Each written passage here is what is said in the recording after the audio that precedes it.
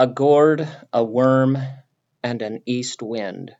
Discovering God's extensions of love in the book of Jonah. Jonah called Gath-hepher home, a town which was west of the present-day Sea of Galilee.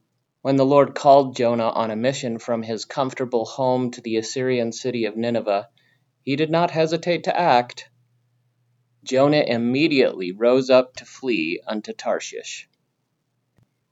Rejecting God's call, Jonah paid the fare for passage on a ship to Tarshish. One commentator notes that rejecting God's call, Jonah paid the fare for passage on a ship to Tarshish. One commentator notes that Jonah probably paid a considerable sum of money because the journey to Tarshish could take up to 1 year, evidently because of the need to restock provisions frequently at ports along the way, wait for favorable winds, and trade the cargo. At one point, Jonah slept soundly below deck while the ship's crew thrashed through a storm. The storm was so brutal that the sailors expected the ship to sink, unless they prayed to their gods and tossed trade goods overboard to lighten the load. When the shipmaster found Jonah asleep, the captain woke him up and asked him to pray to God. When prayer did not lessen the intensity of the storm, the crew cast lots. Proverbs 16:33 declares that the lot is cast into the lap, but the whole disposing thereof, the outcome is of the Lord. Casting lots was a trusted source of divine intervention during Old Testament times because it allowed the Lord to guide who was chosen. He could order the pieces so that a certain person was picked. Pieces of rock or wood were placed in a container and, either by rolling all the pieces out of the container or inviting each participant to take a piece out of the container, led to the Lord's decision. In more recent times, we might liken lot casting to drawing straws. Whoever draws the shortest is the chosen one. When the sailors aboard the ship cast lots, the lot fell upon Jonah. Despite his efforts to run from God's call, the Lord is not giving up on the reluctant prophet. God continues to reach out toward Jonah through a storm and the lot. Jolted, Jonah confessed to the sailors that the storm was because he ran from God. Surprised, the crew questioned, "Why hast thou done this?" The sailors asked what could be done to still the storm. Fully realizing that his poor decision to run from the Lord was now affecting others, Jonah came to the following conclusion: "Take me up and cast me forth into the sea. So shall the sea be calm unto you." The sailors initially refused to comply with his wish. Instead, they rowed hard to bring the ship to land, but in the end they could not. Thus, the men took up Jonah and cast him forth into the sea, and the sea ceased from her raging. When Jonah hit the water, he recalled, "Billows and waves passed over me, the weeds were wrapped around my head, and I went down to the bottoms of the sea." Fearing that this was the end, Jonah's soul fainted, and then he remembered the Lord through prayer. It appears that the prayer brought the great fish, potentially some kind of whale, and it swallowed the prophet. The scriptures reveal that this was no ordinary experience. The Lord had prepared a great fish to swallow up Jonah. To prepare this great fish for Jonah, the Lord knew when the great fish needed to be born. He knew the great fish's habits. He knew the great fish had to be in the vicinity when the men threw Jonah overboard, and he needed a creature big enough to complete the job.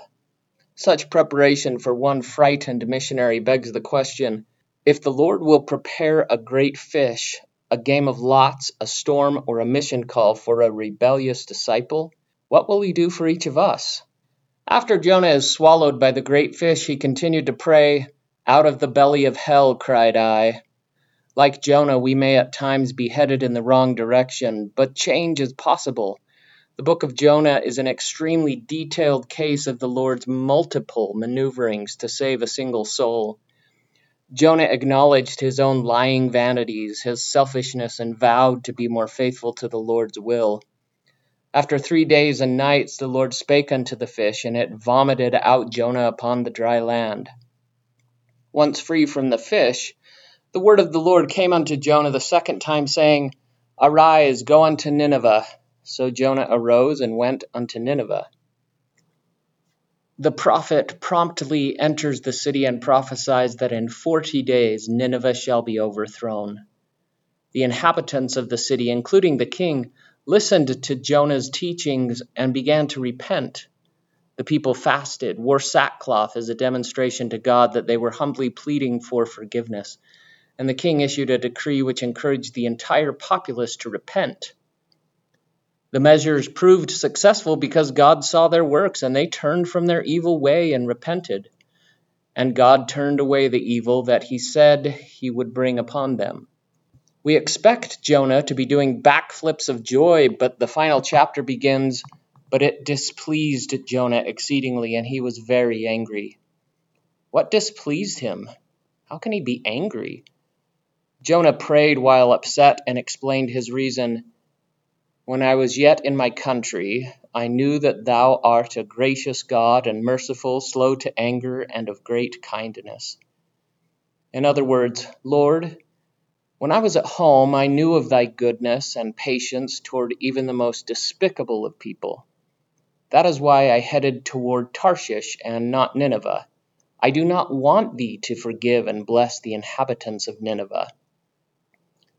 Jonah vehemently hated the Ninevites. They were not part of covenant Israel, and what is more, they were Israel's sworn enemies. Jonah did not want them to change and be blessed. He wanted them to sin and suffer. Jonah then concluded his prayer by asking the Lord to take my life from me, for it is better for me to die than to live. After Jonah's audacious reply, the Lord once again shows Jonah mercy and patience. Mercy and patience the Lord just demonstrated toward those of Nineveh, but which Jonah spurned. The Lord utters the simple question, Doest thou well to be angry? There is no harsh rebuke, no flash of lightning which sizzles Jonah's flesh, no thunder from heaven to scare Jonah into a feeling of gratitude, but a simple question which may, if the prophet allows, work on his heart. After the Lord asks Jonah if his anger is justifiable, the prophet refuses to respond. Was Jonah stung by the question or pierced by the Lord's keen insight? The question seemed to infuriate Jonah so much that he gives the Lord the silent treatment, like a teenager mad at his parents or a husband after a tiff with his wife. Jonah turns and walks away from the situation, refusing to respond. Jonah exited the city proper and headed east. Then he probably scaled part of the hills located in that direction and waited and watched Nineveh. Jonah seems unconvinced that the repentant state of the people of Nineveh is permanent. He is waiting, hoping for the city to be overthrown after 40 days as he originally prophesied. While he waited, he built himself a booth or hut to provide shade, perhaps fashioned of overlaid sticks and branches, as was done for a feast required by the law of Moses. The booth or hut evidently provided some shade, but it was probably hastily constructed from errant sticks from the vicinity. If so, Jonah's comfort level and shade was minimal. Sunshine would have streamed through the sticks. Whatever its construction, the booth was probably intended to be a physical, nonverbal sign that the Lord was wrong and Jonah was right. Jonah's thoughts may have ventured into this line of reasoning: if I wait here long enough, the Lord will see Nineveh destroyed. Despite the almost worthless hut and Jonah's constant moodiness, the Lord provided a miracle. While the booth provided a minimal amount of shade from the blazing sun, the Lord God prepared a gourd and made it come up over Jonah, that it might be a shadow over his head, to deliver him from his grief. So Jonah was exceeding glad of the gourd. We do not know the specific type of plant which grew overnight to such a mass that it shaded Jonah. Yet, as was the case with the call, the storm, the game of lots, and the great fish, this gourd was prepared for Jonah.